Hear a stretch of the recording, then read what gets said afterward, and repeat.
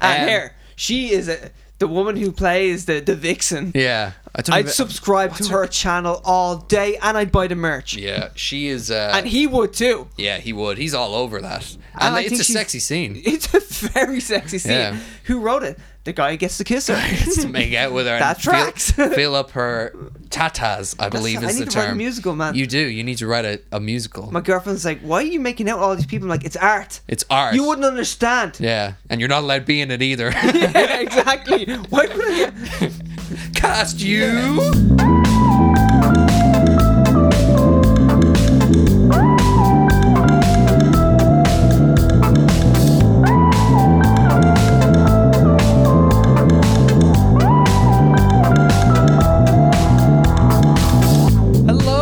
Gentlemen, and welcome to the monumental episode 50 of Straight to Series. What's special in this episode? Nothing. It's like every other one, except it's the 50th one. It's the 50th one, yeah, exactly. My name is Connor. I'm Ian. And yeah, welcome to the show. I hope you're all doing well. Movie TV podcast. Yeah. Quenching all your movie thirst. Well, some of these movies didn't actually quench my thirst. No. But left me pretty hungry and thirsty. Yeah. So we are going to talk about this week Hamilton. I'm sure you've heard, but it's on Disney Plus now. It's on straight to Disney Plus. Now it's on straight to series. Yeah, it went straight to Disney Plus. Straight to Disney Plus, and then we're going to talk about the greatest Netflix action movie released this year, Extraction. No. We're actually going to do the other one. Which one? The Old Guard. What movie? The Old Guard. Charlize Theron's in it for some reason. Oh, I saw that movie, yeah. And Chiwetel Ejiofor. That's yes, what I correct. You did say that. What I no, said. I'm just puppeting it. I'm puppeting it. Thank you. And we're going to talk about, sadly, Ennio Morricone, who passed away at the age of 89, was it? The guy, if you read the Washington Post, it's such a disrespectful article.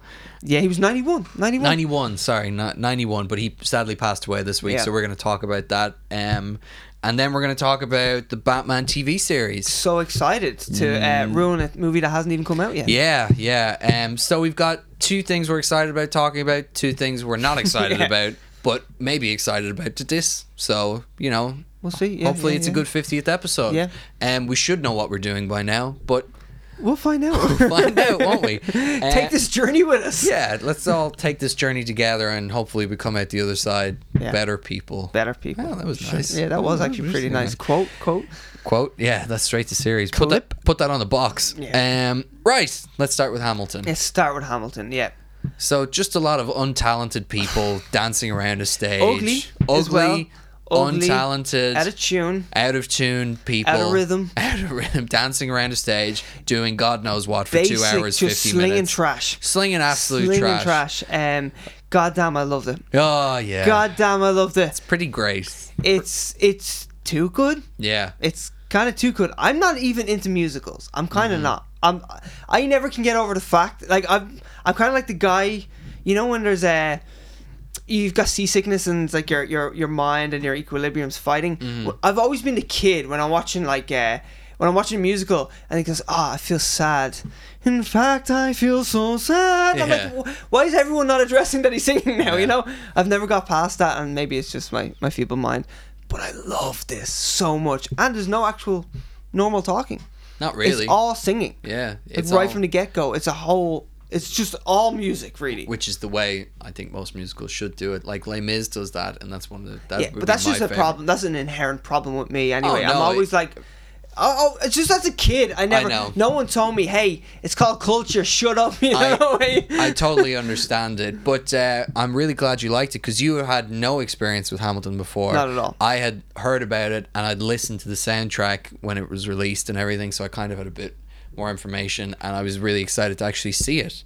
And it's so visceral. It's so great. It's awesome. Like, it's shot amazingly as well. Is. Like, it's fun to watch. It's not... You were breaking down for me how they shot it. Yeah, it's actually 3 performances. Yeah. Which is it's crazy. So if you see things a little out of sync, it could be because they're using the audio from a different performance, or from a performance in the studio. We don't know. Yeah. We don't know. We can get into that. Like, I love this, but I do question its perfection. a little bit. And you were saying one of the performances, there's no audience, No right? audience. So there's 2 performances back to back, one night and then the other night. And then there's a performance with no crowd, so they can do like on stage camera work as well. Because and you appreciate it. You when do. you watch it, you're like, that close up. It's not that it's needed, but it adds to it so much, especially because they're such great actors that you see, like, it's written on the face, and you would not get that from a big crane, you know. If like whatever, like 50 feet away, that will be blocking the audience's view of the show. I would have been so pissed off the night I went to Hamilton, biggest show in the world at the time and everything, couldn't get tickets, and then there's a fucking crane shot going right in front of the stage the whole time. And I'm not the musical guy, and I go, okay, I'm going to give this a go, and I'm like, I'm sitting there, I'm like, why is there a cameraman on stage and no one's addressing this? You know, this is fucking weird. Why is the only white guy on stage a fat cameraman? Yeah, exactly. But yeah, it's a great show. It was written and directed and choreographed and all that shit by Wait, it wasn't directed. Oh, this wasn't directed? Wasn't directed. I thought he he wrote it. Excuse and me. produced it. But it's got an actual director. I should actually say, right, so like they did 2 full performances with a crowd, and then they only did certain numbers, so they had already figured out what certain songs they need to do without a crowd. Gotcha. So I think I could be wrong, but I'm nearly sure 17 of the songs they did without a crowd, just for like on stage angles. And what I read is that the director had 6 cameras to work with each night. So for the first night, 6 cameras were in certain positions that he thought were good. Then the second night, he put them in other positions. So now we're up to 12 positions. So per song, he's got 12 different angles to choose from. Right. And then 17 of the numbers he did with no crowd, so they could do on stage camera work. I see. I'll get the director. Well, Lin-Manuel Miranda, who I was going to name drop earlier, did direct the actual show, didn't he? He directed the Broadway show, did he? No, he didn't either. No, he didn't either. He didn't. Okay. But he's like the main. He's the mastermind. He's the guy. Yeah, he's in it. He of course he. Who does the guy who wrote the whole show play? He's a background extra, isn't he? Yeah, got it. Yeah. No, he's Alexander Hamilton himself, and it's just an amazing show. But he was writing it for 8 years. Like, so much of his life was put into the show. And you can tell. Yeah, you can. I mean, like, even the songs that you don't like in this are musically so good. Like, there's a honky tonk number that you pointed out that is like... It's just a bit of the fish out of water. What have I missed? Hip hop, and then there's a honky tonk. Yeah. Some romantic songs as well that would... Gave me a bit of a chub. Just gotta say, just from their performances. There's that one guy. Oh yeah. George Washington. Is a sexy brown man. He is a hot piece of ass. Man, he's got the most soulful R&B voice ever. I know. Like, if R. Kelly wrote a song for him but didn't perform it because he's busy doing other stuff. Exactly. He's busy trying to get busy with other people. Other children, I believe is the term. But Chris Jackson. Children are people too, okay? Chris Jackson is his name, isn't it? That's Christopher Jackson. Yeah, Christopher Jackson. He's George Washington. He's George Washington. He's awesome. But I mean, the cast of this is so talented. Like, you've Jonathan Groff from Mindhunter as King George III, who you did not recognize initially. I had to point out to you. I'm humiliated because I love him. I love Mindhunter so much, and I can't believe. Now I watched the whole thing going, who's that guy? Yeah, I know. Who's that guy? I know. You know? And then when you find out, it makes so much sense. He's awesome. Jumps off the stage and off the screen. Like, he's so good. It's the thing where he doesn't have to do any of the emotional stuff. George III is kind of like, he's used sparingly, but whenever he's used, it's awesome. It's all comedic. It's all comedic, so he just gets to come in and have fun every time, which is like, when you're watching it, you're like, man, I'm not good enough to be any of these people, but if I had a choice, I'd want to be George III, because you just come in, you have fun, and then you get off the stage for the rest of it. There's the director. Okay, Alexander Lacamoire. Yeah, he's the director. He directed the show. And he directed the actual filming. I understand. Okay. And we should also say that this was 4 years ago. 4 years ago, yeah, 2016. Sitting on this, which makes me kind of question. Like, they had a lot of time to tinker with it if they wanted, so they could do a little bit of studio work if they wanted. Yeah. Because there's a few times I sound like I don't like it, but I love it. There's a few times where you see that the audio is out of sync. Well, you're watching it so intently because you're enjoying it that you just notice these things You're a bit more. engrossed. Yeah. It's you pick up on stuff. It's funny enough that's like the trade-off, because when we talk about the Old Guard later, I was watching this so intently that I started to notice things off with it, and then when I was watching the Old Guard, it didn't have me hooked. Don't focus on it. So I was thinking about all the bad things in it as it was going. Like, the job of any movie is to make me forget about like your existence, the existence and the rules of the your world. 9 to 5, the rules of the world that I live in. Yeah, so it's like escapism. That's what it is. It's escapism. So when a movie is really good at getting that escapism, like Hamilton, you pay super close attention to it and notice things. And when it's not very good, like The Old Guard, you end up noticing all the terrible things and questioning everything. Yeah, so exactly. That's it. Yeah, it's you and you're not escaping into anything. Then no, you're actually more pissed off. Yeah, and then you're thinking, I fucking work tomorrow as well. Yeah, and you're like, why? Well, why do I have to do this? Yeah. Do we really need to talk about this in the podcast? But back to the Hamilton. It's awesome. Daveed Diggs, who we owe an apology to, but he owes TNT owes an apology. Yeah, and someone for ruining him. Someone owes him an apology because he is the star of Snowpiercer, the TV show that we kind of reviewed a few weeks ago. And we had a lot of problems with his performance because he's an absolute cool, charismatic dude in it, and it just makes no sense because he's been living in pure poverty and should be like a destroyed human being. He's just like, and he's like, yo bro, what's up, man? And I'm like, what's going on here? And he's just way too cool for school. Everyone likes him. He's just like super. I like him but hate him because I'm like, why is he so cool? Why is he so cool? Why does every character seem to like this guy? Why? Like, he's got sex appeal, he's got everything. He's got bad characteristics, but they're like the best ones, where he's like, oh, my wife left me, but I've been banging this sweet chick on the side. Yeah, and I'm gonna steal your girl. Yeah, he's like, I have to look after this kid, but the kid loves me because I'm such a great dad. And it's like, what is going on? He's such a great guy. He's such a great guy. He's like, I'm gonna move up to the tail section. I'll move from the tail section. I'm gonna make demands of everyone, and they're just gonna do it because I'm that cool. He's basically crushing it. Yeah, he's crushing it in an environment where no one should be crushing it, especially him.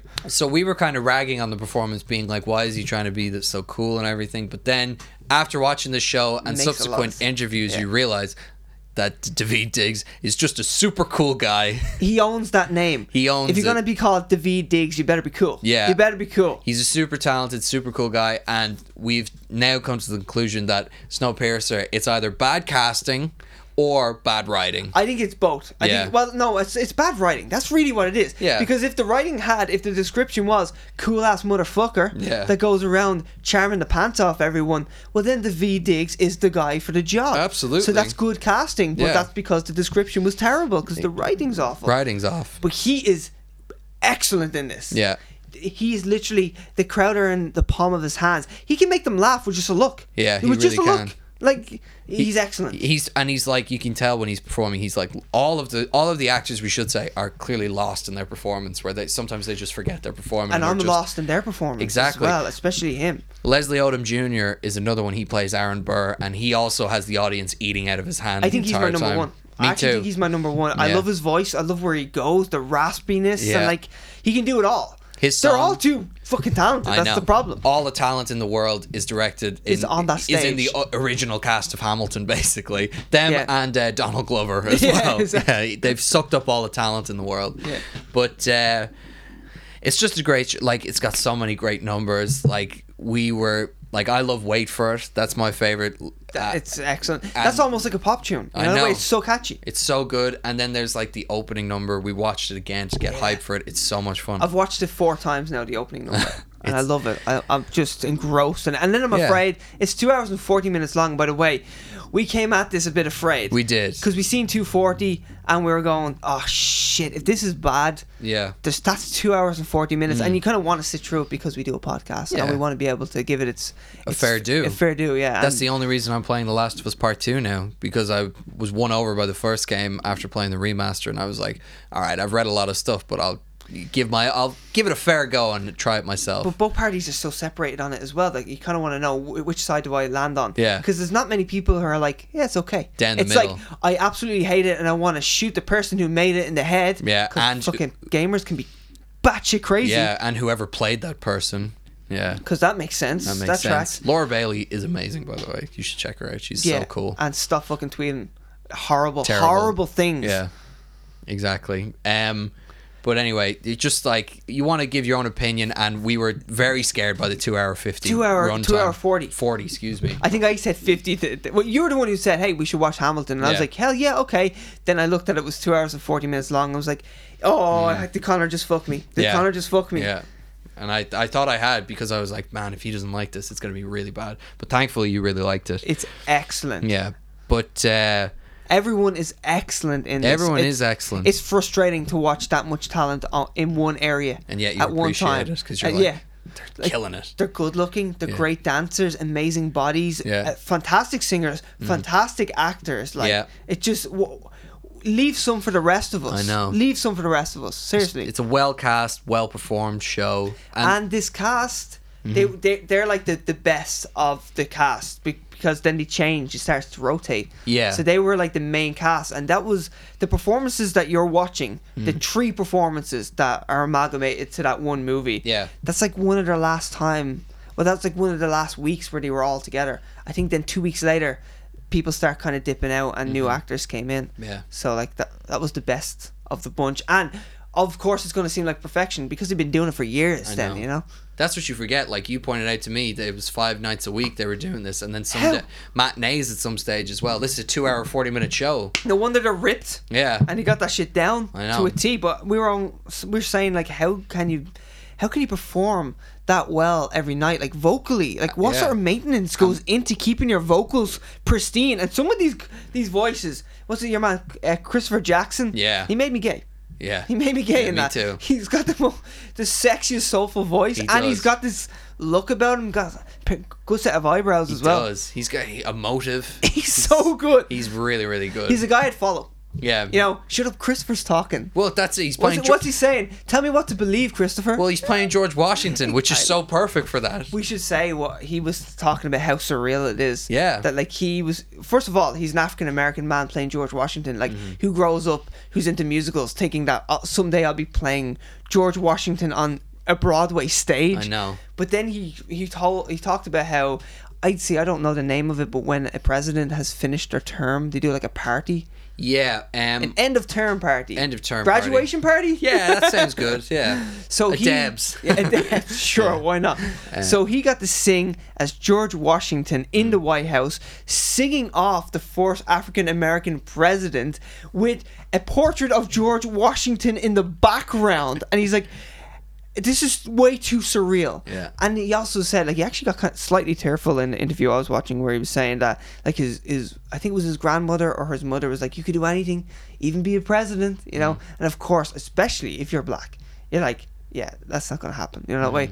And then he's there in that moment and been like, oh my god, this is just alchemy. Like, what the fuck is going on here? That's amazing. It's it's And he's a sexy man. He is. He's a sexy man. I mean, they're all. And then we should probably shout out the women, because as always on Straight to Series, we focus on the men. What the fuck's wrong with it? I know. Yeah, we're 2 straight blokes who just love talking about men.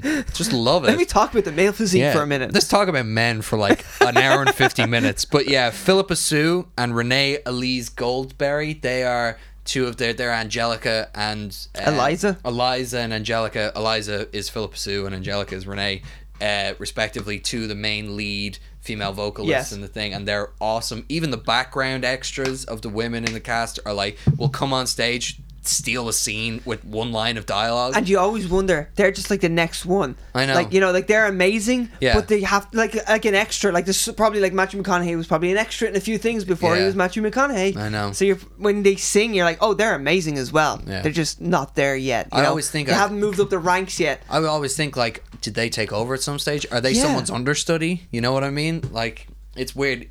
Lin-Manuel talks about missing the night that Beyonce and Jay-Z were in the crowd. He was too sick. Really? He missed the night that Beyonce and Jay-Z was there, and like someone told him they were there, and he was like taking the IV out of his arm. He was like, "Get me, let me do it." Yeah, but yeah, it's mad. But I mean, we were talking about the songs earlier. Like, there's a song that the two of us, we've constantly come back to, and it's like, how to say no to this. It's such a. I never thought in a musical about the founding fathers I would hear a song that had the line that's on 99% on Rotten Tomatoes. That's on 99% of Rotten Tomatoes.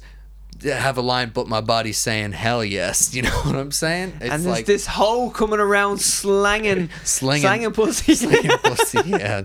And Anthony Hamilton's like, I'm saying yes to this, but I gotta fight it for a minute just to look good, just to save face. Yeah, it's the word cuckold is used in a song. But man, I'm gonna be singing that song in my head next time I'm in the bar and some jailbait comes along. I don't know how to say no to this, and all my bros are like, you gotta say no to this, but he's gonna say yes to this because he's already decided when he was in the bathroom looking in the mirror. All right. You're a cool guy. You got this. You got this. You'll figure out what to do. Yeah. Yeah. You made a great point that it's like Peep Show. Mark Corrigan has a line. What was it you were saying? I don't know. It's like it's pretty much what I'm saying. Like he's like, I've already decided I'm going to say yes, but I need to save face and make me look virtuous, so I'll say no a few times. Yeah. As long as they kind of offer it one more time, you've got to say no a certain amount of times. I think no twice.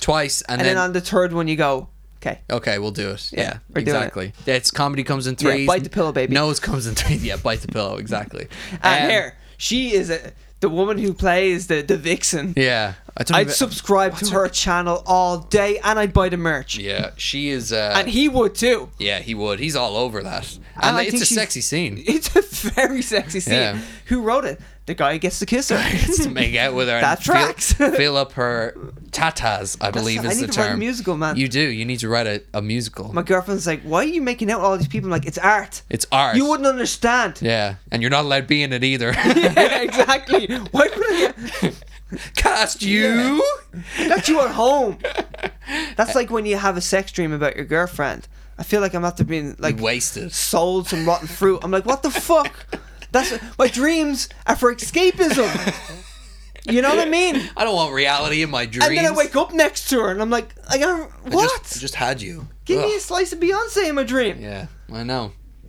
Give you some Chris Jackson in your dream. That's what you want. I want him to sing. Yeah. Candlelit while I make love to some woman. We were saying that like it would have been too sexy if Chris Jackson was the one singing no to this. You know, we're like that's a sex appeal overdrive right there. It seriously is. But not all the songs are about sex in Hamilton, despite what we were focused on. I think there's one. Yeah, there's one, but it's just so good because it's such a lad song. Yeah, it's such a male-driven song, and I think it might actually piss off some women. Where it's like, it's easy, you just say no. No means no, but every lad is like, listen, you should say no, but if you say yes, I mean, I'm not going to judge you, man. I mean, seriously. As the comedian says in Watchmen, no spelled by yes.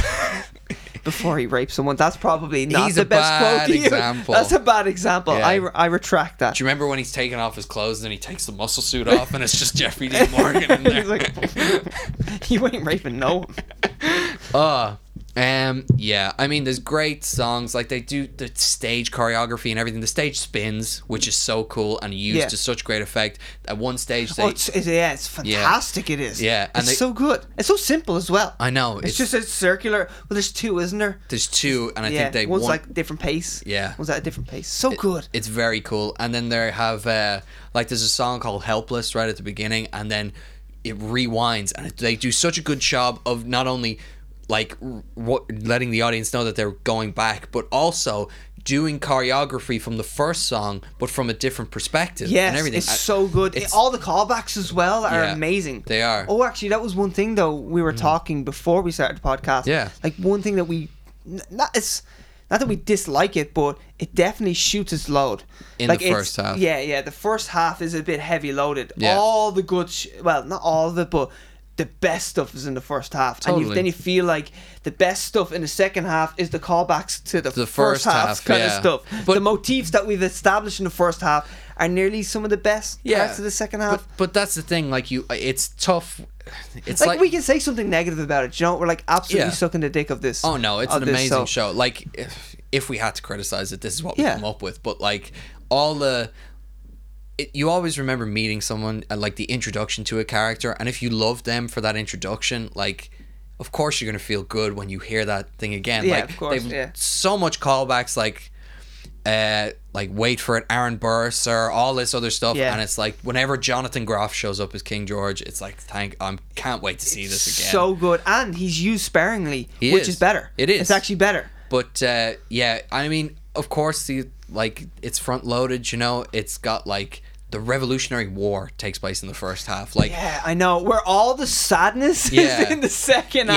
yeah, like You know, of when course. shit starts to fall apart, the wheels start to fall off. Yeah, of course, the stuff about setting up the banking system and the debates in Congress isn't necessarily as interesting as a full-blown war. However, they do a great fucking job of it. They do.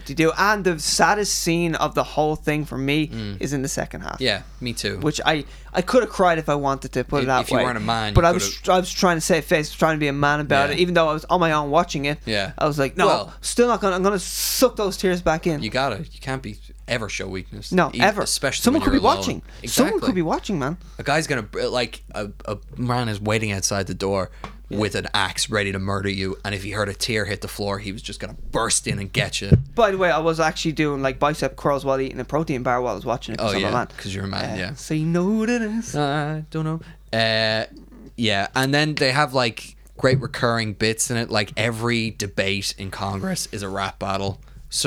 It's so obvious. It's such an obvious idea, but it's so But when you executed so see it, well. you go, oh yeah. Yeah, and then That's excellent, but it's probably not your go-to thing. But then when you see it, you're like, how could you not? how could you think of not do way? that? And then they Surprised have it wasn't a dance-off. yeah, and then they have like the 10 dual commandments, and then they keep coming back to that. And there's Yeah. so much like with the piano you talk about. You know, there's great, just little character things that it's just awesome. You try not to like spoil it. Yeah, I'm like compliment it at it's the same time. It's such a good, It's hard well not- written musical. Yeah, it's hard not to get specific because there's so many beautiful moments in Yeah. it. You know, there's so many good. Also, I didn't know the like process of making the Declaration of Independence was cool as fuck.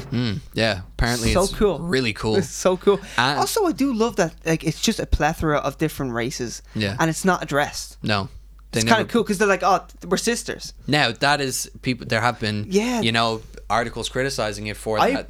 like that about it. Me too, and they're saying it whitewashes history because it doesn't address slavery. But Lin-Manuel has come out, and there is elements of like they address slavery, but like they kind of just tip it. they you know, tip like- it, and then the character associated with it, you know, kind of fades in the background, basically. Yeah. So, but like people are saying that,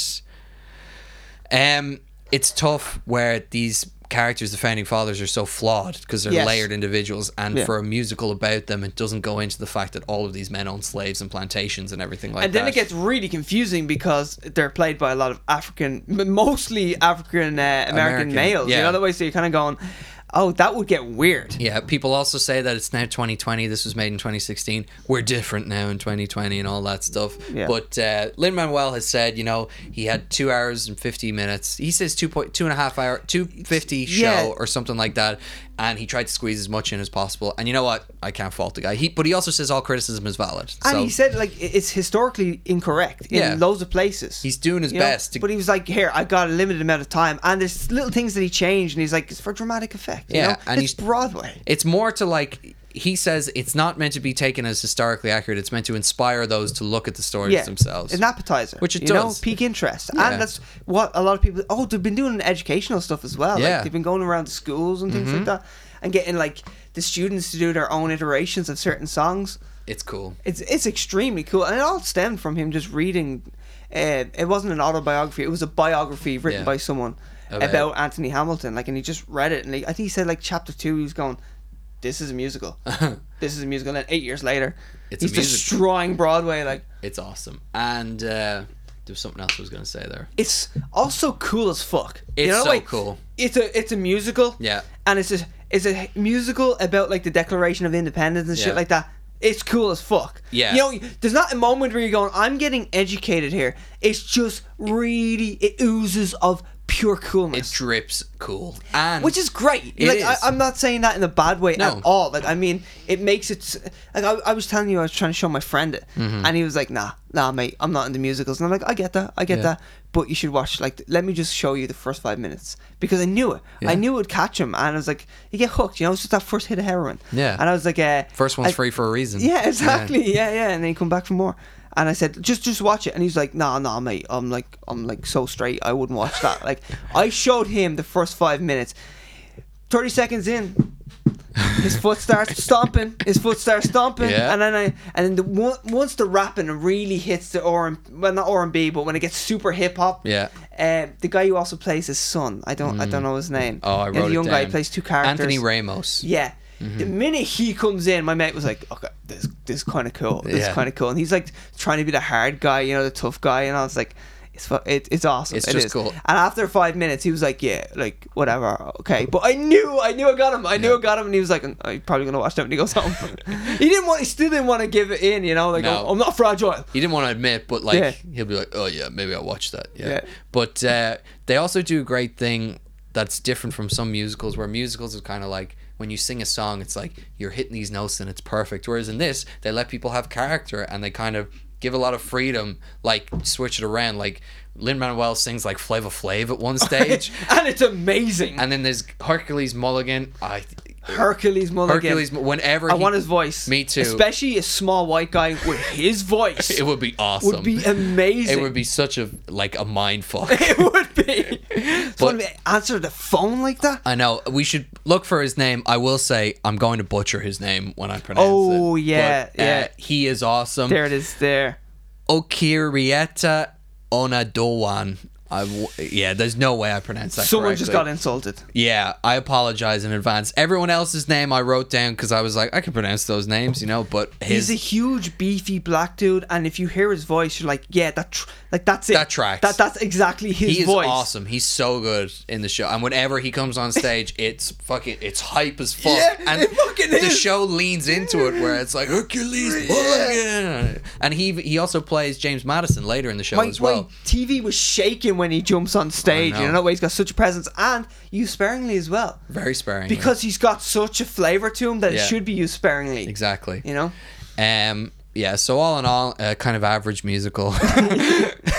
Yeah. Loved it. I'm in love with this, and I will watch it again, definitely. Yeah, and I recommend anyone who hasn't watched it yet, if you have Disney Plus, definitely check it out. It's big time. With a channel starved for content, this is going to get a lot of people in, I think. Allow me to be cynical for one moment. Yes. So the reason why this is getting released now is because Broadway was it was announced that Broadway will be closed until 2021 because of the virus that will not be named. Yeah. And so to go, oh well, we'll counteract that. Disney had been sitting on this and was actually going to do a theatrical release. I say this would have cleaned up. Me too. I actually think it would have made bank. Yeah.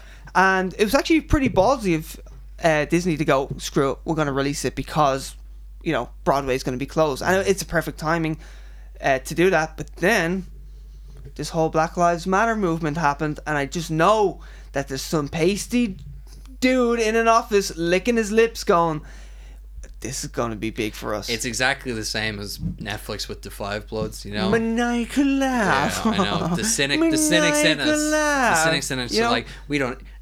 It's about money. Like it is. It's a money game, especially for when you get so high in the fucking film industry. It's all money and numbers and everything. And like, you know, there is those guys. There's those guys. Totally. And it is true, sadly, that like it will do better. Yeah. Because of the massacre that happened. You know what I mean? know, but like it's just it's funny because I love that we have this mindset like.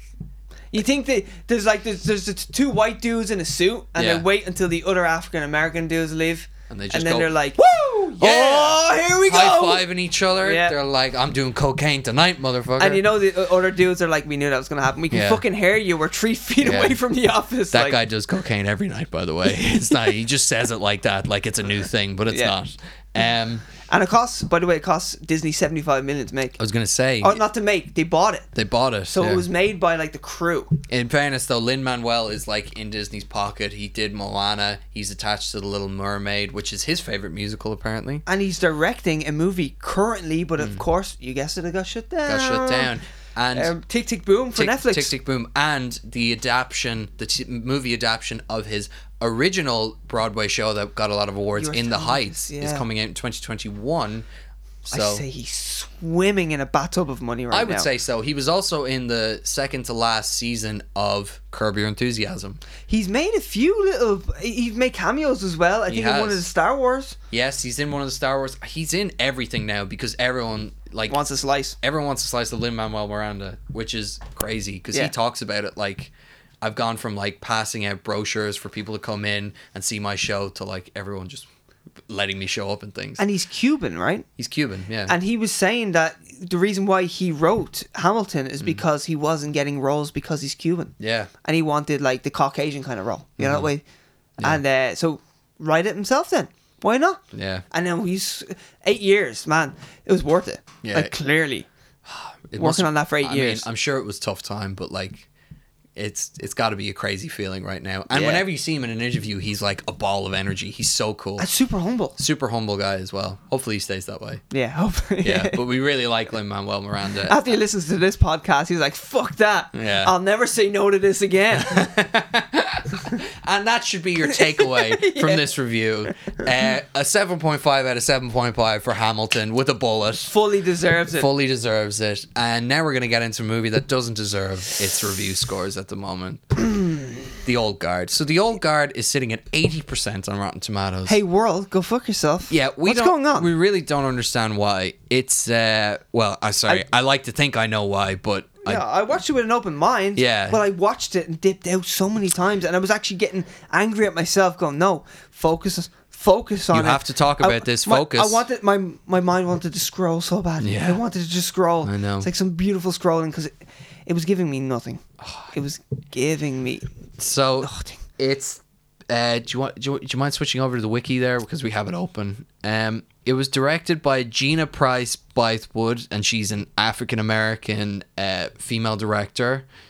She is obviously an African American female director, but this is her, like, she's done a lot of romance movies and things like that apparently are very good. I don't know, but this is her first foray into action. Starring Charlize Theron and Chiwetel Ejiofor, as we spoke about, and Dudley from Harry Potter series, or the torso guy from The Ballad of Buster Scruggs, which he's great in. He is great. Also a face of a villain. He does have a villain face. He really does. Or he's the kind of guy that you go, if he can be an actor, anyone could be an actor. Well, of course, you need a side of talent as well. Yeah. But like, I mean, he didn't win the lottery when it comes to genetics. Totally, and I could so see him as well as like starring in Shakespeare and playing like Hamlet or something and just crushing that it. Seedy guy. Yeah, and he's Paul Dano in Prisoners. Yeah, you know what I mean. And I was about to say, like, he could easily have been like a Simon from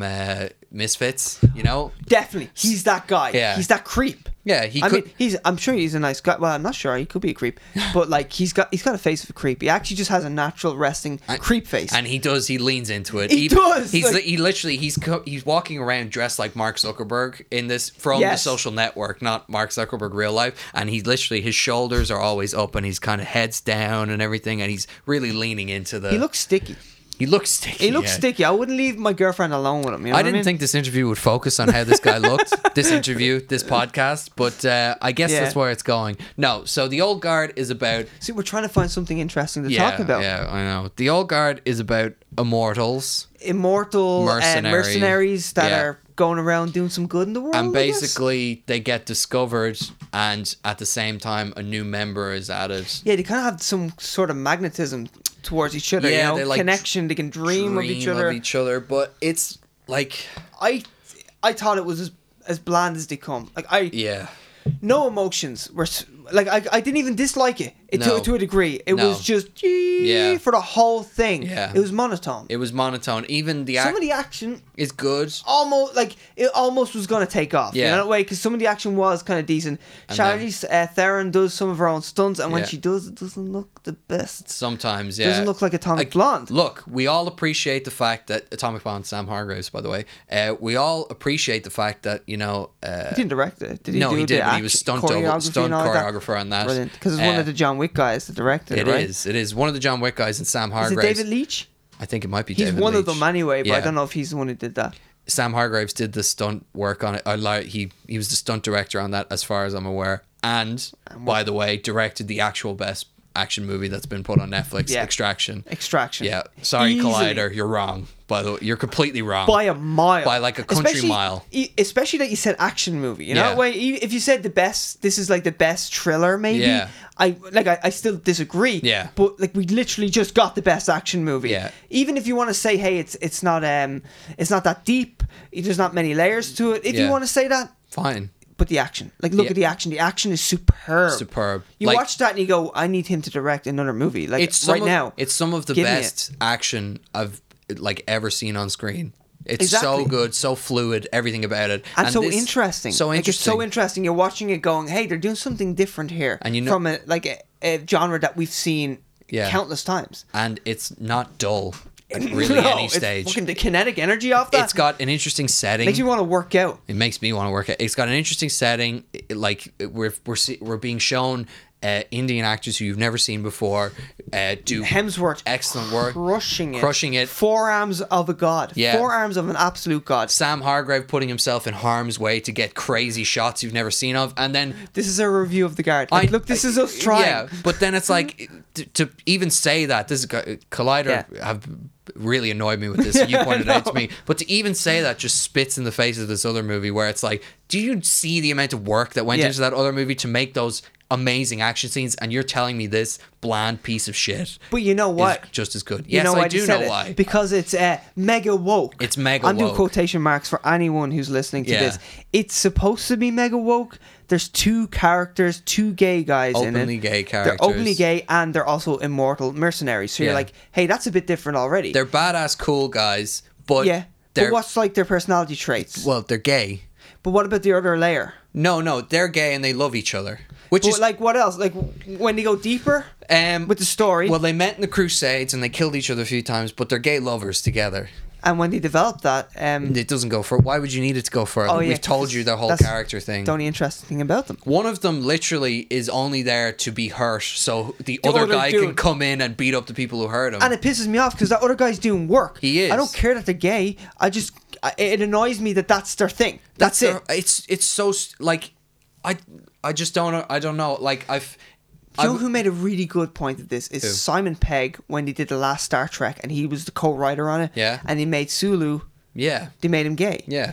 And everyone was saying, let's make a parade, let's have him assless chaps. And he was like, no, he's just gay. Yeah. But he's still a badass. And that's actually the least interesting thing about him. I know. Because that's just normal. Yeah. Because it's Star Trek. Well- you know, it's just there's no boundaries anymore. So that doesn't matter to people. So Yeah. why would we have a parade for him? Why would he have the rainbow? Like, why is he having a rainbow bandana on? Yeah. No, that's just a normal part of his life, and there's we don't need to actually make a parade of him. That would make him the gay guy. Then we don't want him to be the gay guy. He's just a person.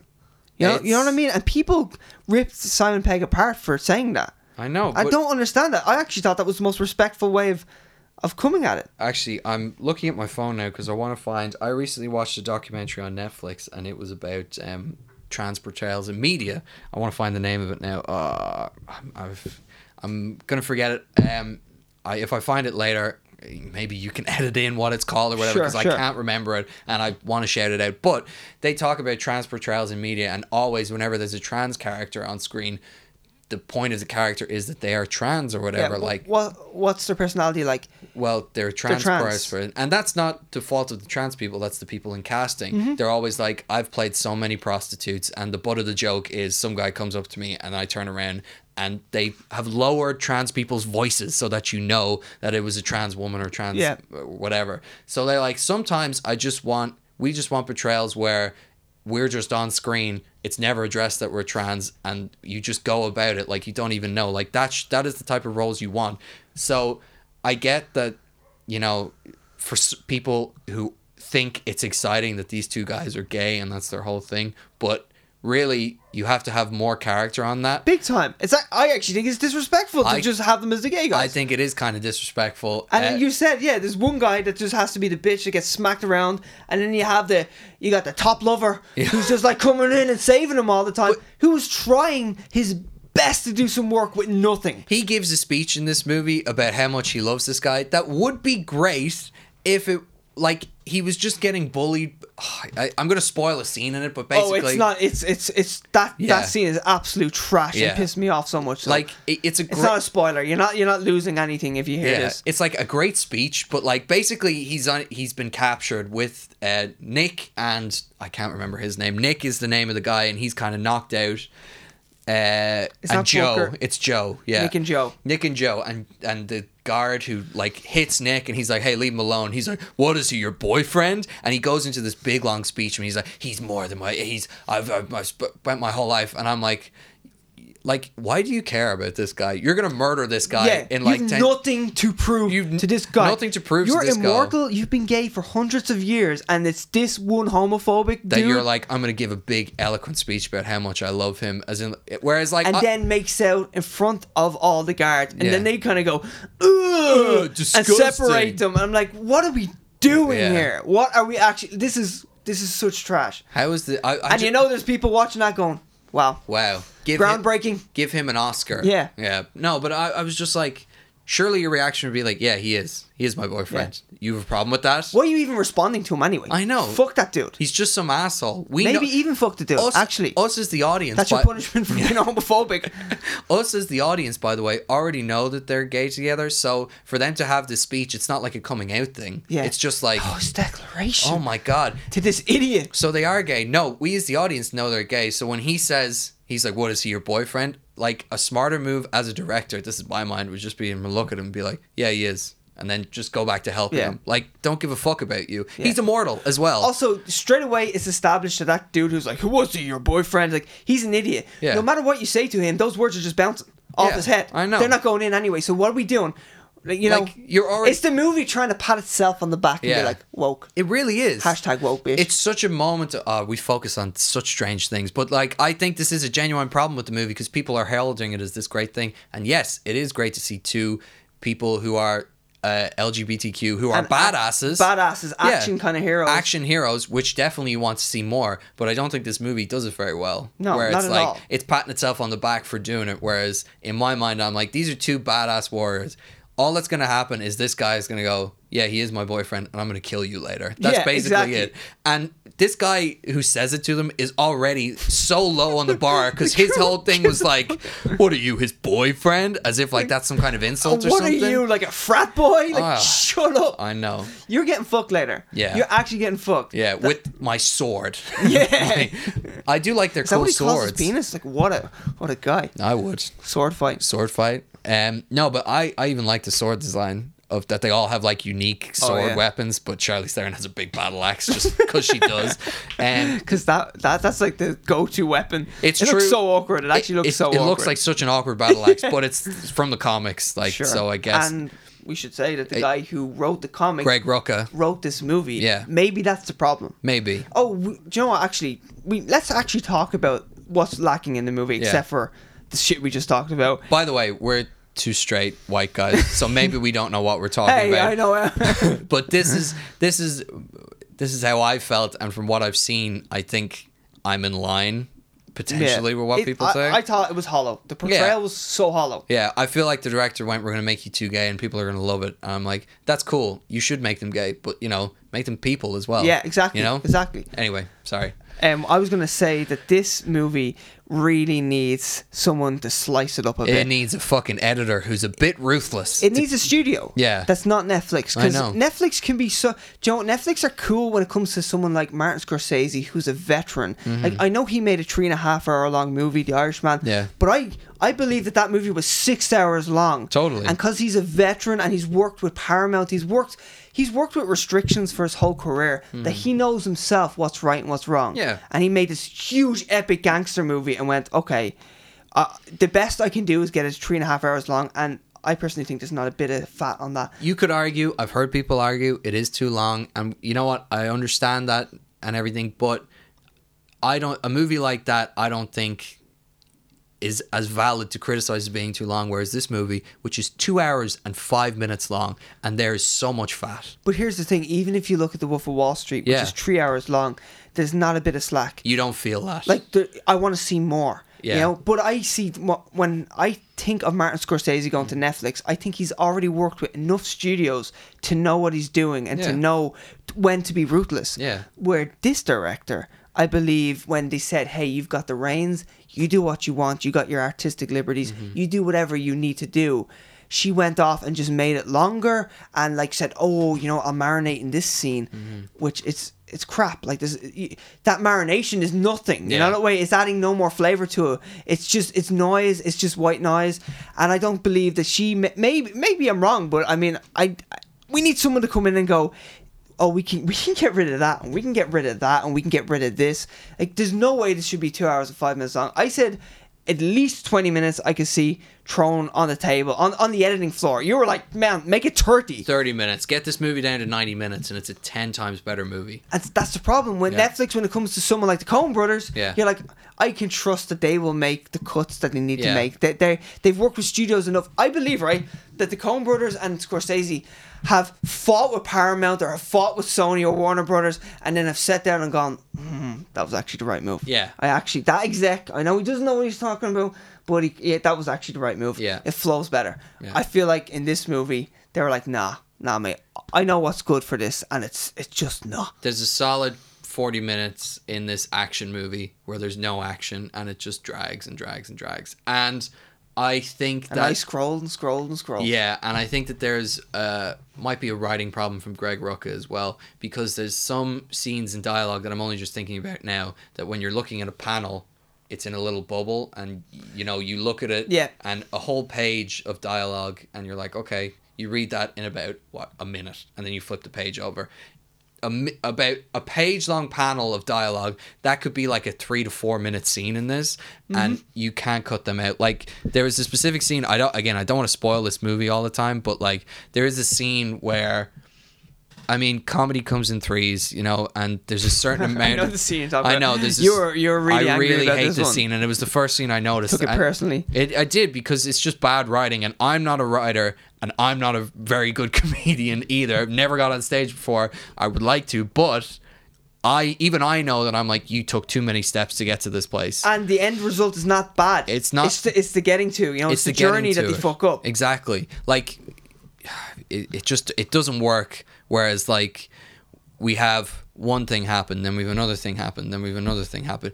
By the time we've got to the last bit, you've already forgotten what the beginning setup was, and it took way too many steps to get there. You had way too many twists in this one scene, and it just devalues everything that's done. Makes things seem hollow. Like, this movie is being praised for being character-driven, a character-driven action movie, but I'm like, they really try to make it character-driven and interesting, but I think they fall flat in a lot of the scenarios, you know? Well, I watched it with my friend, and all we did was make fun of the dialogue. Yeah. Because it's so preoccupied with looking cool. Yeah. Like, Charlize Theron is just trying to be... Well, it's not her fault, really. No, I don't think it's her fault. She's constantly just trying to be cool. Nothing is said, but something is said. You know, like... You know when you watch something and go, people don't talk like that. Yeah. Now, I don't need... Okay, it's escapism. It's heightened reality. I don't need M's and ums and I don't need that. But I do need something that has a bit of substance to it. There's a lot of her just going like, hey, come with me. And someone goes, why? She goes, tell you about it later. Yeah. And then you just go with her. And I'm like, no, wait, no, we need more details. There's a lot of that where there's like, you know, you don't need context. There's because context is uncool. So, like, you know what? Right at the start, I think we can spoil this. Charlize Theron hasn't seen her buddy in a while. Is that Hooker? Yeah. Brooker? Booker. Is it Booker, yeah. And they meet in an alleyway. And she gives him a Don... What? Oh, she gives him like a volume 1 of a book, like the Don first... Cornello or Don Caliente or something. Something like that. And he's like, whoa, that was the cost. Don Quixote. Yeah. Don Quixote. And she goes, here's like the first pressing of it. And he's like, whoa, that must have cost a lot. And she's like, yeah, it did. And that's it. I'm like, you haven't seen each other in a year? And that's the dialogue. You don't tell the story? I don't understand. What? And not even like a... Wow, that's amazing. Thank you for thinking of me. You know, the way, try it in a cool way. It's like, yo, bro, well, thanks a lot for thinking of me. But instead, it's just like, yeah, cool. Let's walk this way. There's even a cooler thing, though, but they're immortal, where she's like, no, Don was just the guy who wrote it. She names the author or something, goes, he just really wanted to bang me or something. Have some interesting dialogue in there. I don't know. Like, stop trying to be cool. Stop trying to be cool. Inject a little character into it, you know? There's no flavor to this. Yeah, people keep calling it character driven in this, and I'm like, I don't really know. Like, I mean, Booker he's probably got the most character in it, but for very specific reasons, obviously. And I was, you know, it's just they don't do enough with their immortality as well. No, not at all. Like, Like- there's nothing interesting about it. Not There's really. one scene where a bullet comes out of someone's cheek. It's like being pushed it's like the out. cheek spits it back out. The guy spits out a bullet later as well, which I thought was cool. But Yeah. like, they don't go into like they don't. Nobody loses a limb. None of that shit happens. And we've got a back catalogue of X-Men movies with Yeah. Wolverine, and now recently with Deadpool, Yeah. where we've got these so many interesting takes. You I remember know. when Wolverine is sitting down, is it Days of Future Past, and his abs just start spitting out the bullets? It's and I'm awesome. like, damn, boy. Yeah. And of course, we have like Deadpool doing tremendously interesting things, like Yeah. when his lower half gets cut off and he's got his When he baby legs. loses his baby hands. And I understand that they're comedic, like the Deadpool one Yeah. especially. You don't need to do that, but there's so many parts, there's so many traces of, what am I look for? Inspiration. Like there's so Yeah. much there to take from and go, sources of inspiration Mm-hmm. to go, okay, we should do something interesting with this. No, beige. Also, if you're saying like even the poster, you pointed out the poster for this movie is terrible, but we're Couldn't be blander. yeah, It couldn't be blander, but honestly. We're just gonna just to relate it to the violence and everything. I could see the people saying, "Well, this movie isn't there to. It's not meant to be this, fun comedic action thing. It's meant to be dark, kind of somber, character-driven thing." And I'm like, okay, fine. Then show us some terrible violence happen to these people, so that when they heal and they're like, I don't know why I'm still alive and everything. We maybe feel what it's like to be injured. There is a good story about a character that they tell, a former mortal, and how that character dies, and I'm like, that sounds horrific and traumatizing, and I can understand why that would make you a certain way. So I don't know why they don't lean into this in this movie, Also, we got centuries and centuries of these guys being mercenaries, and we get little limited flashbacks, and I just keep thinking, oh my god, I want to see more of how they became these people. What did you do, spend a day shooting that flashback scene? I know, and it looks like there's a field with some trees in it. Yeah. Let's just throw some medieval shit on it there for a second. Yeah, we're going to shoot a character death here from years ago. We got some stuff that from Braveheart in a locker, in some room back there. We'll just throw that shit up. Charlize Theron in a big black wig and some dreadlocks and give her some crazy jewelry. It's so lame. It's like, I kept thinking that we were going to get like the Wolverine Origins, the best Wolverine movie that was ever made. I think it's pronounced Oranges. Oranges with Deadpool Wolverine in Oranges. it as well. Best Deadpool movie ever made. Best Deadpool, Sabretooth's in it. Sabretooth, Blob, all the great characters. All the best ones. Will.i.am just being Will.i.am. Gambit, just the greatest movie ever made. It's a fantastic piece of work. Cyclops, Emma Frost, all the characters I could It's so good. It's so good. And they do that epic montage of Wolverine and Sabretooth fighting throughout all these different wars. And I was like, I know it's a piece of trash, that movie is. But that's the best scene. It's so good. Yeah. And it's a great scene. It's actually out of place. It was wasted. Yeah. On that movie. But like, we get nothing interesting like that. Nothing. I understand none of these good reviews. I really don't. I'm getting hot and bothered about it. No, and the only reason we're ripping on this so hard is because no one else seems to be. And because there's a serious drought of content right now. Yeah. So when you see, hey, Charlize Theron is in a comic book movie, and it's going to be on Netflix, so we just got it one day. And it's I'm about like, immortal badasses. Like, that's awesome. such a cool premise. Give me something good. I want it. And like, we were reading through some of the reviews, and we were looking at the scores associated with them and what they were saying, and we're like, I don't see how this movie is at 80%. And also Rotten Tomatoes. Yeah. Guys, you should be accountable for some of these reviews where it's 2 out of 4. Yeah. So like they're fully on the fence, and then their log line, their main statement is negative. True and true. I'm like, how is that a positive review? How is that a certified? How is that a fresh review? Why is that not in the green? What is it? Rotten? It's rotten or fresh, right? It's rotten or fresh. Yeah. So you got the red tomato, or you have the rotten tomato, and squash green tomato. Yeah, it's less than 50% is a negative review. Yeah, I think it's less than 60%. 60 is rotten. So when I see 2 out of 4, I go 50%. 50%. So it's rotten. Yeah. But they give it, and there's many of them that are right there on the fence, right on the cusp of being good or bad. If I give something 2.5 out of 5, to me it's bad. Yeah, me too. If it's 3 or above, it's positive. If I see a movie, I used to read Empire. 3 is not even that positive. It's like, it's consumable. Yeah. It's not change your life good. No, and then I would read the small little blurb, and it said this movie wasn't for me, and I go, okay, maybe it's an opinion. You know what I mean? And all reviews are technically opinions, but of course. when I'm reading, mine's right. Ours is correct as proven, because Daveed Diggs is a terrible actor and he's not good at anything. But look, we can be proven wrong wrong in its opinion and everything. But Yeah. when we were reading through the reviews, and we actually had to deep dive in because we were like, how is this movie on 80% couldn't on Rotten understand it, Tomatoes? we Couldn't really understand it. Because I was giving it in my mind 50, 60%. 60 being nice, 50 being probably what I really thought of the movie. Same. And Like 7. What's our rating system? 7.5. 7.5, so everything's out of 7.5, so maybe a 2.5 or a 3. I was going to give it 2.7 out of 7.5. Yeah. Maybe a 3 1/8. No, 3 3/8 I can see potentially. that. I can see but probably closer to a 2 or a 3. You know. Yeah. And that is on our personal rating system. And it's a very strict we can mathematically prove to you that is the greatest rating system to rate movies.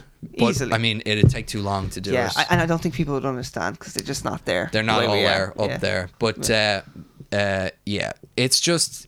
We just couldn't understand. We were looking at the reviews. We were reading the reviews. Also, shame on the reviews for getting me excited for the movie. I know. Yeah. And then I watch it and go, you weren't watching the same movie. I'm the odd one out here. And then I talk to other people and they're like, oh, that's awful. That movie's awful. I haven't heard anyone who has seen this movie say good things about it. And again, if the reviews didn't seem to be, it's weird. If I wasn't noticing a very particular thing happening with this movie where the reviews aren't great and the score is still very high, and the people who are scoring it highly are pointing to the same thing as the reason they're giving it high, I tend to doubt the quality of these reviews. And like, I would probably be sitting here trying to say nice things about it if the movie was sitting at a 50 or 60%. I know, that's the thing. Whereas now that it's sitting at an 80%, I feel like I need to be the dissenting voice and tell you all the bad things in it. Voice the things that people aren't saying. Yeah. It's a strange one. I really don't understand it. Like I can't, and well, we can't understand it, and then we look through the reviews and kind of go, well, that's probably a negative, that's probably a negative, probably a negative. So maybe, truthfully, if you actually went through the reviews and if Rotten Tomatoes actually were accountable for for the scores that they translate from to 2 out of 4, maybe it is a 60%er, maybe it's a 50%er. I mean, in fairness, it only just came out. I know, yeah. So, but it's got a lot of reviews, which just shows the drought and how this is the type of movie that in the normal, unpandemic environment right now, overlooked. It would be overlooked, and it would have just a small. At this stage, it would, like, we're reviewing this one day after it came out. Yeah. It would have barely any reviews. Yeah. Like, it would have maybe 50 reviews. Where doesn't it on Rotten Tomatoes have over 100? Like, I was shocked at how many reviews it has, and it's clearly just because we ain't got any other stuff to watch right now. Yeah, there's nothing to watch. By the way, can't wait to watch Palm Springs. Can't wait. Looks that movie amazing. looks awesome. Look, 139 professional reviews. And even the audience score, 77%, 449. Like, I mean, audience scores are normally a bit... Are we the odd ones out? Are we the odd ones out? I don't know. And also the Collider article about this really rubbed me the wrong way. It did, because it said it was the best action movie Netflix has ever made. I would actually argue that Triple Frontier is better, and I don't even like that movie that much. Really? Yeah. I've never watched... Oh, actually, sorry, I have watched Triple... I was thinking of Six Underground. Think of Ben Affleck, but not Ana de Armas, and with a lot of pounds on him. Okay, all right. So we're talking like post alcoholism, but pre Ana de Armas. Yes. Okay, right. Yeah, I remember that movie. And that movie's about as bland as you get. And I would argue that this movie is in the same bracket as that movie. Well, what I would say is this movie has a lot of cool shit that's just not used. Not done very well. So that's why it's even frustrating. Like, I get mad when I see something and go, this should be good. Yeah. You know when you watch a movie and go, I don't even see how this is so bad. Like, Yeah. I don't even see the good directions it could go in. Where this movie, I'm like, even the fact that they have Charlize Theron, and I don't even like her in it. She's a wonderful action star, and she's not great in this. No. For some reason. Movie tastes like water. Yeah. Movie tastes like water. It's water. As vanilla as it comes. And also, there are some decisions made in this movie that clearly you see the studio's hand in, and that always takes you out of it. And, you know, you can see those in Marvel movies and things like that, and people will know what I'm getting at when I say Marvel movies, but you see that in Marvel movies and you're excited because you enjoyed the experience, whereas in this one, I saw the studio's hand and what they were trying to do, and I was like, I don't want another one. And sadly, their hand wasn't cutting it down. Yeah, To exactly. consumable size. And also, the score is awful. Is beige. The soundtrack is score awful is as well. So lame. They're playing the weirdest songs for this movie. Oh well, that's the soundtrack. Yeah. The score is just, like, I'm talking about, like, the composer. Sorry, yeah. Is asleep. Yeah. But the soundtrack. But I'm thankful of the soundtrack, because at least the soundtrack informed me of what I should be feeling. Totally. I'm like, oh, sad vocalist. Yeah. Oh, I should be sad now. Okay, I'll run with that. And then, like, oh, powerful vocalist. Oh, so this is going to be triumphant right now. Okay, I'm on their side now. You know, it's very informative, because what's on the screen isn't. Well, yeah, they do it. They put a song right at the end. It's like a song by Marshmello and Khalid. I can't remember the name of it right now, but it's you were saying it's a good song. It's a good song. Just take it away from that movie. It's a famous song, like, not famous, but like, it was released a few years ago and I'd heard it a few times. But like, when they're playing in this movie, I feel like the guy who was putting the soundtrack together was like, this song say things that happen in this movie. Yeah. We put in movie, make that music play at the end so people know. And it's like, oh my God, it's just like when you watch a movie like Drive and the soundtrack. Oh, we talking about Drive again? Yeah, we're going to talk about Drive again. And the soundtrack is so unique and distinct and fits so well. It doesn't take you out of it. In this movie, they're like ham-fisted, forcing these weird cool song in every for scene. For a cool movie. Like, about cool people. Why is there a vocal performance played alongside an action scene? I know. Why are we not hearing the sounds of the action? Why are we listening to a song? Because to me, no one cares who made this movie. But will we move along? Let's move on. We're getting pretty down in the dumps here. Yeah, so let's move on to something exciting, like Ennio Morricone being dead. I know, I just seen that on my list. It's like, yeah, let's move on to something like, shit, I moved my phone. You hyped it up. I moved my phone, and the next bullet point is Ennio Morricone died. Like, that's literally what I wrote there. You're welcome, people. Yeah. What a setup right there. My dad saw him in concert. He said it was great. My friend seen him in concert. I'm jealous. Said he was amazing. Yeah. Now, the tickets were so expensive. That's why my dad didn't bring me. Yeah, I was like, I want to go see that. Yeah. I was like, hey girl, you want to go see that too? I call my girlfriend girl because I'm a badass. Of course you do. And she was like, hell yeah, let's go see it. We looked at ticket prices for like, nah, it's grand. It's grand. I get that. Yeah, I didn't see him too. And she actually texted me then saying we should have went to see him. But of course, that's what you're always gonna say. You know what I mean? Yeah, like make me cry about it. But Ennio Morricone is my favorite film composer of all time. I just think he's got such a unique voice, and I just love everything he's done. Actually, he's done too much though that I barely know. I barely know what he's done. We have his Wikipedia open, so we might as well have a look at that while we're talking about him. But I mean, never has someone so effortlessly captured an entire genre than when he was scoring westerns. He didn't even just he didn't capture it. He reinvented it. Yeah.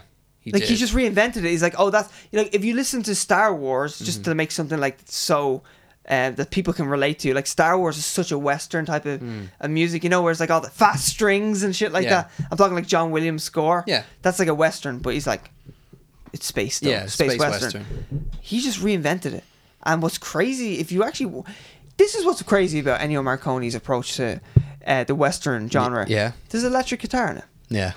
There's electric guitar in it. And now when you watch a Western, there's so much jangly Western electric guitar just picking away. And you're like, how does that work? Because usually when... Like, if you watch an old time kind of movie, most likely you're not going to hear a synthesizer. No. Because it doesn't work, because synthesizer is something modern. Yeah. Now, sometimes it's in there, but you don't hear it. Like, it's music production. You know what I mean? Mm-hmm. Where with this... with the Western genre... all I hear is like this cool electric guitar picking. I'm like, that's such a unique move to make. Mm-hmm. It's such a bold move to make, and yet it like redefined the whole genre. Yeah, I mean, this even the word electric guitar, and then like someone's walking, coming in on their horse. You're like, that shouldn't work, but it does. Why does that work so well, and why is it now the norm? It really is. He was an amazing composer, and.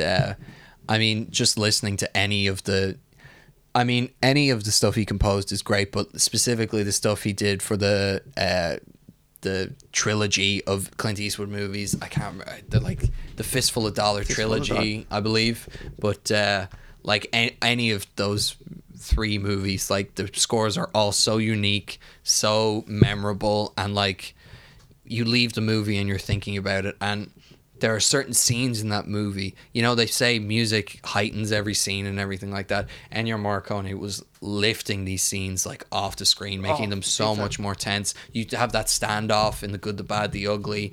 You know, everything in those. It's just awesome. And to think that he only got his Oscar towards the end of his career. Yeah. For The Hateful Eight. Hateful Eight. Isn't that crazy? I know. And Tarantino had to talk him into making that. Yeah. His wife read the script and was like, hey, this is pretty good. And then he was like, oh, okay, you know, I'll do it then. And he just wins an Oscar for it. And Quentin Tarantino has been purchasing his music for his films. Yeah. There's loads of Ennio Morricone music that was scored for a different movie that Tarantino loves so much. He's like, I want to use that for my movie. And that's why he was like, if I ever make a Western, I want to use my favorite composer because I've already been using him in other movies. In fact, some of the criticism for The Hateful Eight is always that Quentin Tarantino opens the movie with a pop song, and it's like, you fucking Ennio Morricone scoring this. Why are you opening this movie with a pop song? Yeah, you know? and I've seen I think it was the 35mm version of it, where it was like in film, actual film. You can see the flicker through the stills. Like, it was amazing. And you have like a big opener. Like, they have like a massive, a huge score to start. So it's just like 7 minutes of just the title and just the score. And then the film starts. And it's so cool. It was amazing. We had an intermission and all. It was pretty cool. I'd say that was cool. I would have loved to. Is it 55mm? 35. It's 35. I thought it was 35. Is it like 35? There's 55 and there's 70mm, yeah. I think so. Yeah. Either way, Ennio Morricone won the Oscar right at the end of his career. It's crazy. Well deserved. Yeah, but it was sad to see that he died. It was sad news. And then today, Jack Charlton died, who is, we're not football fans here normally, but even, as I said to my friends, even I know who Jack Charlton is as well. So there was two big losses. Yeah. 91 though. 91. Ennio Morricone. Yeah, Ennio Morricone was 91. Yeah. So I'm sure he lived a full life. Yeah. And he was gigging.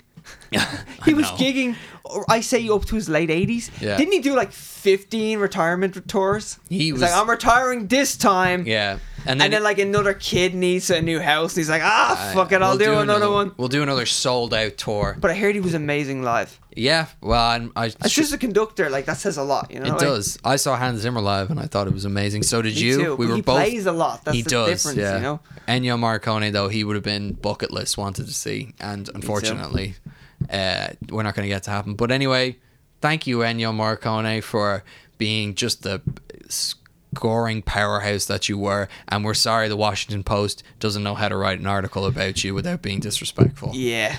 Do you want to give us some context on that? I was scrolling through Facebook, the cesspool that it is, and an article popped up by the Washington Post talking about how Ennio Morricone died and everything, and it was his obituary basically in there when they were kind of talking about his career, and in the title it said the composer of the and but other, it just like read like I was there, and I'm like, this guy died. Like, that is so disrespectful and just like such a dumb, stupid American thing to do. And also, The Ecstasy of Gold is one of his most famous tracks. Yeah, that just looks great in a title. I know. The Ecstasy of Gold. Like, what? It's there for you. Yeah. You know, you're welcome. And I know they go, aye, is what it reads. And I know we have a big American following, and like, I'm sure fucking the Daily Herald in the UK isn't Mirror or some shit the Mirror like that. or some isn't some great journalistic thing. But I was like, are they saying this so that because Americans don't know the name for that, or like, what is it? I was just, it really rubbed me the wrong way. And it's America. Like, those westerns are humongous. I know. You know? And then to call it, it's treating your audience like an idiot. Yeah, to be like, exactly. It's condescending. It really rubbed me the wrong disrespectful. way. Condescending, disrespectful of a man who's not only a legend, but someone who died. I know. He's dead. Like, you know, and I just didn't like that at all. Me either. When you said it to me, I got angry. Yeah. In work. Made me angry. And now we're going to talk about something else that made us angry. Yes. Jesus, this is an angry podcast. Yeah, I know. Maybe we shouldn't have started with Hamilton. Yeah. We should put it in the middle somewhere. I don't know. I think we would have been too depressed at the end to talk about Hamilton. Gotta say no to this. The Batman movie. The one that Matt Reeves is currently making with Robert Pattinson. Yeah, Robert Pattinson. As Bobby Patts. Mr. Sunday Movie says, but Bobby Patts. Yeah. Bobby Patts. And all-star cast. A movie that we have been supporting Yeah. for so long, and it's been making it hard at times where Bobby Pats is like, yeah, I'm eating birthday cake and I'm not working out, and we're like, Bobby, and he's like, psych. Yeah. Psych, what? It turns out people like this character of Batman and get upset when I say things like that. I know, and people are going to make campaigns about working out better than Batman week 4, by the way. Yeah. The abs are starting to come in, starting to arrive. They actually are, but you will not see them until I have lost a significant amount of belly fat. But anyway, there's going to be a TV series on HBO Max. Not just HBO Max, which is owned by Warner Brothers, that Matt Reeves has worked on. What is HBO Max? HBO Max is basically Warner Brothers trying to sound classy. You know? HBO Max could be HBO. Yeah. Because HBO Max, HBO shows are on HBO Max. But also there's Warner Television that makes like CW shite. Yeah. You know? It's which one is which? We don't know anymore. Yeah, it's like when you buy a €10 bottle of wine and it has a French name in it just because it wants to seem classy. Yeah. You know? Okay. That's what HBO Max is. It's Warner Brothers trying to look better than it actually is. But anyway, it's going to focus on the GCPD in the Gotham universe, and Matt Reeves was coming out being really excited about it, and it does sound very similar because there was a show that did that. That actually just ended. It was called Gotham. Just ended last year. Had its last season. Last year, yeah, and Matt Reeves is going to do another one now. I don't understand how Matt Reeves signed off on this. I don't know how he signed off on it either, especially since the movie hasn't been out yet. You know? I know, and he's supposed to be involved in this. Yeah. And they're using the word HBO or the letters HBO, and I'm like, I don't believe that it's HBO. No, I don't know. neither. I think the lines have blurred now with HBO Max. I don't know what's Warner Television and what's HBO, and HBO was such a powerhouse. It was such a stamp of approval. It's like, it's a HBO show, you know? They made Sopranos. They made The Wire. The Wire, you know, Game of Thrones, all that shit, up until the last season. Yeah. But which is where, by the way, they've been on a downward spiral since the last season of Game of Thrones, in my opinion. But they're also developing The Last of Us. Yeah, The Last of Us TV show. Which I got hyped about, and then I realized it's HBO Max though. Yeah. And I'm like, what is that? You know, like who's working on it? The HBO team or the Warner Television team? And I get the feeling they're going to be like, oh no, it's split down the middle. And it's like, well, it really should just be HBO working on it. I actually don't think so. I think they're just going to use the letters HBO all the time. No. And then when you see the ending of it, it has the Warner Television. You know, that way I'm like, no, but that's what I mean, where I'm like, if you ask Warner Brothers who's working on it, they're going to be like, oh, it's half our team, half their team, when really what you want is the entire HBO team working on it and none of the Warner people. And really, when you look at it again, it's actually entirely Warner Brothers, as you were pointing out there. Our biggest grievance, I think, if I may speak for you for a moment, is they're devaluing the Batman. Yes. Like, it hasn't come out, as you said. Mm-hmm. Why are we even talking about a TV show that's set in this same timeline when Batman is clearly not going to be in it? If you think Bobby Pats he's not even working out for Batman, he's definitely not going and doing a television show for you guys. Hell no. Prepare to see a stuntman in a very similar looking suit. There's going to be so many stuntmen. Yeah. And you're going to know stuntmen as well because they probably look bigger and buffer than Bobby Pats. Yeah, and they're going to be fucking 50 feet away from the camera every single time. Oh, what was it? Yeah, exactly. Yeah. I'm Batman. But yeah, it has to be like that so you can't recognise that it's not Robert Pattinson. He's just going to be disappearing into the shadows constantly. It's going to be so lame. Like the show even could be good and I'm still going to be frustrated. Me too. Like, if people were comparing it to Agents of S.H.I.E.L.D. and I'm like, that's not a good comparison. No, number one. If you're doing that, I'm getting even angrier. Yeah, and also Gotham did just end, but Gotham gets away. I have a lot of respect for Gotham because they really turned into the whole weirdness of it and did whatever the fuck they wanted. You know, this is batshit crazy, pun intended. Yeah. And we're just going to embrace that. We're going to embrace that. Everything is up to 11.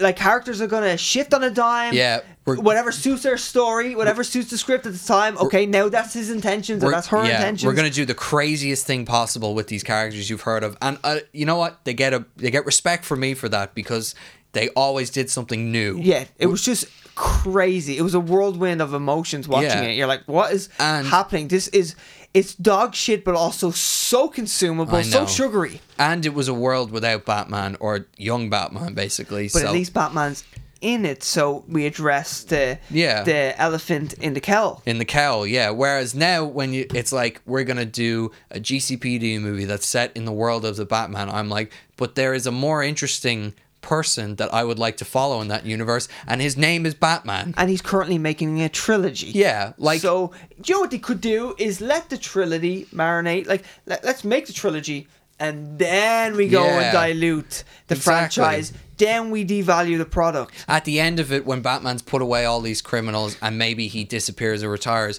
how does the GCPD deal with these criminals when they come out when Batman's Yeah. not around, or whatever the fuck you do? But now, like, I was thinking of an interesting thing that could set up a villainous arc where it's basically have a detective follow a serial killer, and then, you know, you follow it through the whole episode and everything, and then he gets to the hideout, busts in the door, and then the serial killer strung up, the victim's been saved, and it was Batman who did it.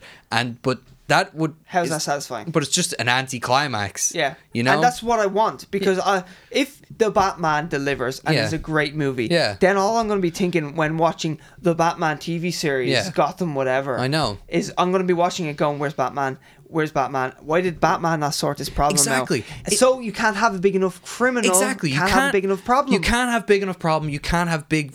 It limits the scope of the show It has having to be Batman there. so street level. They have like to- so street level. I don't Yeah. even want, like, you know, if the criminal has too flamboyant of a personality, Batman's getting involved. You know the way Yeah. that's in my head what I've been thinking. The second- Does he have a catchphrase? Yeah. Batman should be getting involved then. You can't even have them go up against Zask, because Zask is a serial killer, and it's like, oh, the second there's a serial killer in Gotham, you know who's going to stop him? Fucking Batman. Like that, it's just... I just keep coming back to this where I'm like, if Batman exists in the universe, the GCPD can't work unless they're doing something. I just don't know what they're going to do, and I don't... Internal affairs. Maybe they dig deep into that. I don't. Yeah, they dig deep. Because that's interesting. Oh, I don't know. Maybe... And Jeffrey Wright. Yeah, Jeffrey Wright is going to be Commissioner Gordon. And in this press release, said nothing about Jeffrey Wright. So Yeah. is Commissioner Gordon on hiatus or on vacation every time there's a season, but Yeah. then comes back because we're making a movie right now? Also, are we going to have to sit through scenes with the characters they introduce in the TV show when the next movie comes out? We're going to have to watch an arc for whatever character they choose in the next movie because they're in the TV show. And is Jeffrey Wright going to be the Yeah. elephant in the room as well, where like Yeah. you don't see him, you see the back of him all the Yeah. time? You know, he just does a little bit of ADR, and like, oh yeah, you don't even talk to Commissioner Gordon. If they like, had, what? if they had come out from this and been like, it's going to be about the Batman universe and Jeffrey Wright is going to be Commissioner Gordon, and it's about him rooting out corruption in the GCPD, and it's Yeah. like, okay, you have named Jeffrey Wright in there, so he's definitely in the show and sounds like the lead, which is good. Yeah, that bait kind of worked for me. I'm taking a bite now. And we're just going to focus on internal affairs, like you said, in the GCPD. That is about as much of a scope as you can get. Because even then, if there's bad cops in the GCPD, Batman's just going to be dropping off evidence on them. You know what I mean? And you know what? While they're like, "Hey, that guy, that crooked cop is slinging Yeah. dope," I'm like, "I wonder what Batman's up to right now." Yeah, You know, that's exactly. my problem. What does he do? I said, he's not working out. I know that. Yeah, what is he- But I'm like, what's Bobby Pat's up to right now? I know. Is he not going to come in? Like, surely... He's fixing his sweet Mustang-looking Batmobile. Oh, man. I don't understand why they're making this move. Neither do I. It's making me so hot and bothered right now. Yeah. Like, what are we doing? Why are we devaluing a movie that hasn't come out yet? And look, there are some interesting characters in the GCPD that you can use, but again, they're supporting characters. Throw them in the movie then. Yeah, exactly. But like Harvey Bullock, very interesting character Yeah. from the comics. And I would like to see him in a movie. Yeah, me too. I'd like to see him in a movie. Him and Jeffrey Wright. Jeffrey Wright Just clashing. Harvey Bullock he's always kind of opposed to Batman. But he's an alcoholic detective who's actually a very capable detective. Is just When he wants to be. When he wants to be, he's just an alcoholic, and it doesn't like Batman. And they do a good job in the comics of being like, Harvey Bullock is limited by the fact that he's not a crooked cop. He's actually a really good cop. He's just... Depends what iteration as well, I yeah, guess. exactly. It depends who's doing it. But, he could be in it. Renee Montoya, probably, I would say, a series lead. Almost lock for series lead. She's a very old character in the comics, been around for years and years and years. But as interesting as her character could be, Yeah. If we're not going to be like, what's Batman up to? We're going to be like, what's Commissioner Gordon up to? What's Commissioner Gordon like we're up in to? the precinct. I know, limited scope. Like, And it's so weird. It's such a strange approach. And Renee Montoya does become a superhero at some stage, the question. But... The minute she becomes a superhero, Yeah, but it's like... who's she going to be tangling with? Who's she going to be tangling with? Exactly. Like, it just Or who's she even going to be taking down? Yeah. Is she going to be a superhero, but then taken down like the guy that's slinging dope on the corner? I know. It just doesn't seem cinematic or heroic to the degree of No. like Batman taking down No. Two-Face. And not to say the question is up there, but you know, there are bigger stories you can do with him. You just can't really set it in Gotham City because Batman's there. Guys, please just let us enjoy this movie. Just let us enjoy the movie. Why can't we just enjoy this movie? I know. We've been supporting it for so long, Yeah. and then you keep shitting on us. Like, Yeah. what are you doing? There- Just let us enjoy Yeah. this movie. It's so frustrating. Yeah.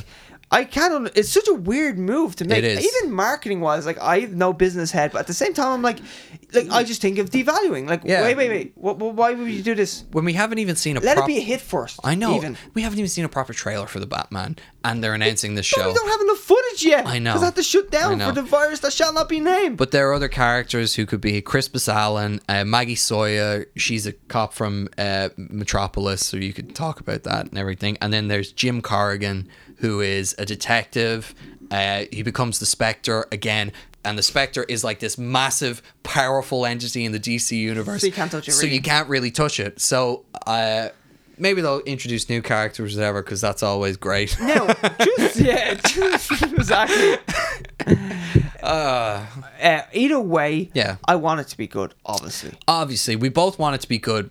I don't think it's the best move to make. I think we've kind of been on a negative tear this podcast. Yeah, I know. So all the negativity is coming out. We both want this show to be good. I just don't course. see how you're going to run it. But I Yeah. would very much like to be proven wrong. Oh, of course, that's it. Let Yeah. me eat all those Yeah. words. I will happily eat Like them. I did with Robert Pattinson. Ian was always there from the start, but like I had to eat my words with Robert Pattinson after watching Good Time and all these other great performances, Yeah.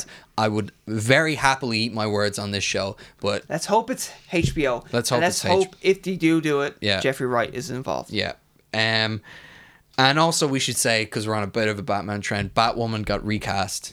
And a very interesting, bold move, I would It say. was. Now, well, I'm going to get the actress's name, but it was an African-American actress who was bisexual in real life, and Yeah. she's going to be playing an out lesbian character, new character introduced to the show. She's not going to be Kathy Kane anymore. It's going to be, sorry now, I'm going to get the actress's I'm name. so intrigued to see what they do with the suit. Me too. Me I'm too. really I wanna because they have to change it. I'd say. Yeah, there has to be some redesign now. Batwoman recast. I should have looked up that. I just looked up Batwoman and by the way, whenever you look up Brandon Routh Superman now, it goes to the one he wore in The Kingdom the Come Kingdom or Come whatever. one, and I'm Of like, course. awesome. Javicia Leslie she's going to be taking over, so that's going to be interesting. I'll definitely watch Yeah. the trailer for that, and I then would decide def- not yeah. to do Yeah. what to watch the rest I'm of not it. gonna watch it. I'm just not.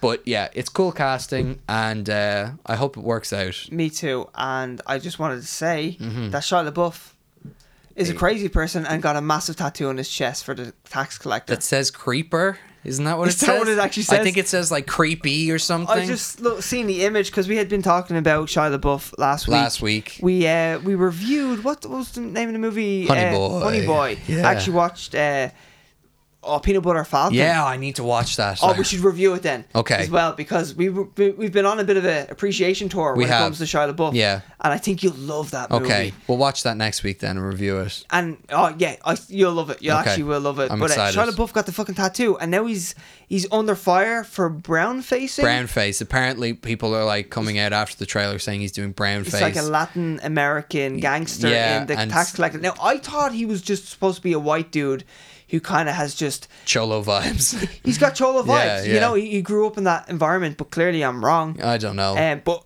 here's the thing. For me, once I see he got that tattoo, I was like, "Fuck, he can do whatever he wants." Like that. Like I mean, look at the size of that bleeding tattoo. It's not just Also, Shia LaBeouf, chill the fuck out. Don't get that tattoo. It's a You're chest madman. and back tattoo, and It's huge. it's huge. It's all encompassing, and he got it specifically for this role. So Talk to Ben Affleck before you got that tattoo. That's what you should have done. Yeah, You I said, know. "Hey Ben, what you take?" No. Yeah. Don't do it. let him tell you how expensive it is to have a fucking phoenix removed off your back with laser surgery, and how painful it is. Or how expensive it is for the makeup department and all the time. Like, anytime he's topless, he probably won't be for any time soon. You know, Anna de Armas, you know. He's getting those gains. I tell you what, he's looking good. I look at every single paparazzi photo I of know, the two of them I together. know those shoulders are getting broader Yeah, and they broader. are. I could lie on them. Yeah. Also, a guy who gets his tattoos makeup over is Colin Farrell. He said it's awful. Yeah. So he always has to do it all over his arms. He's got like sleeves and shit like that. That's got to be terrible. But Shia LaBeouf, he's under fire. He is. He's under fire for that. We're not the people to comment on it, but I don't really agree. Yes, I already did. Yeah, I know. He did the tattoo. I'm kind of like, let him go. Let him go. He's a Rottweiler. Just let him off the leash. Fuck it. Let's wait for the performance to see if it's racist. You know? Yeah. I don't. And then we'll watch it and go, oh, we're eating those words. Yeah. So that was the episode 50. We're sorry it wasn't more of a joyous occasion. Yeah, I know. But we started hot. We started hot. We're pretty good. Everyone should watch Hamilton, and then it's a beautiful piece of work. The Old Guard, watch Extraction instead. Or watch The Old Guard and then tell us we're right. Please. Tell us we're right, please. I would next week. I want to be reinforced. Yeah, next week I want to show up and be like, now it is down to 60% on Rotten Tomatoes, and I feel validated. Go on, troops. Yeah, come on. No, don't review bomb it. Actually, no, I actually don't fucking hate that. Yeah, me too. It's a terrible practice. But Hunk and Skunk. Ooh. I think it should be Christopher Jackson should be Hunk. Yeah, he is. He's Hunk of the week. George Washington. Tied. It was either him or Daveed Diggs because we owe him. Oh, we do owe him as well. Both of them. Both of them. Christopher Jackson. That's a spicy stew right there. Yeah, you guys were killing it in Hamilton. We loved you. Yeah, and Daveed Diggs, I did somewhat eat my words, but I still think that it's kind of wrong that you're in Snowpiercer. But at the same time, I think you're awesome. It's Snowpiercer's fault. Yeah, not you. It's TNT's. They're the ones who produced it. You do you, Daveed Diggs. Yeah. You're awesome. You're Christopher Jackson, you stole my heart. Those eyebrows and that beautiful voice of yours. Yeah. So smooth. So smooth. And then Skunk. I just kind of wanted to give it to the movie, but I don't want to give it to the movie. Is there anyone specifically really bad in the movie? Not really. They're all kind of. I kind of want to give it to Collider. Yeah? Let's give it to Collider. You think? Yeah, for making just a clearly not watching Extraction. For Father Time for killing Ennio Morricone. Can we give it to Father Time? Father Time, you bastard. You got us again. Skunk of the week goes to Father Time. Easily, with a bullet. Father Time. That's been clipped right there. That was the greatest off the wall selection of all time. Hunk and Skunk. Love it. Yeah. I love the fact that we don't discuss it in the front anymore. I love to coming up with it right at the end. I know, we always forget. It's my new favourite thing. And worst celebrity tattoo goes to Ben Affleck still. It does. Shia LaBeouf, you keep being you. You keep being you. That's a callback to episode 1 of Straight to Series. Since we are now, bro, it's been a while. 50 episodes nice. in. Feels I like good. It. It's all circle. Yeah, it's full all circle circle. back. And Fat Diesel. Yeah. Fat Diesel, you've been with us the whole way. You keep doing you as well. You stick to that diet. You stay smoking up on that balcony. Carb loading every day. Hell yeah. It does the job. And we should say thank you for everyone who's been listening for all 50 episodes. If you got through it, fair play to you. Fair play You're to the best. Those first few are rough. And hey, anyone who's... I take that, first 10 maybe. Also, by the way, hey, like and subscribe if you like what you hear or what you see. And please, we would love if our 50th episode did really well, because definitely. That would be crazy. And plus our 49th episode's doing really well. Yeah, not to scratch our own backs, but it's really nice to see when stuff does well, because we feel that this is I think we're getting better. I think we're getting better too, and we just want more people to see and hit us up and everything. We love all the fan interactions that we actually do have. We're getting a lot lately. Yeah. Which is great. We got a few thirsty ones as well, which I appreciate. So getting me too tomorrow. Thank you, everyone. And if you don't see Ian here next week, he just told you what was going to happen. And you should all watch Hamilton, and neither of us know how to say no to this, and that is how we're going to end this podcast.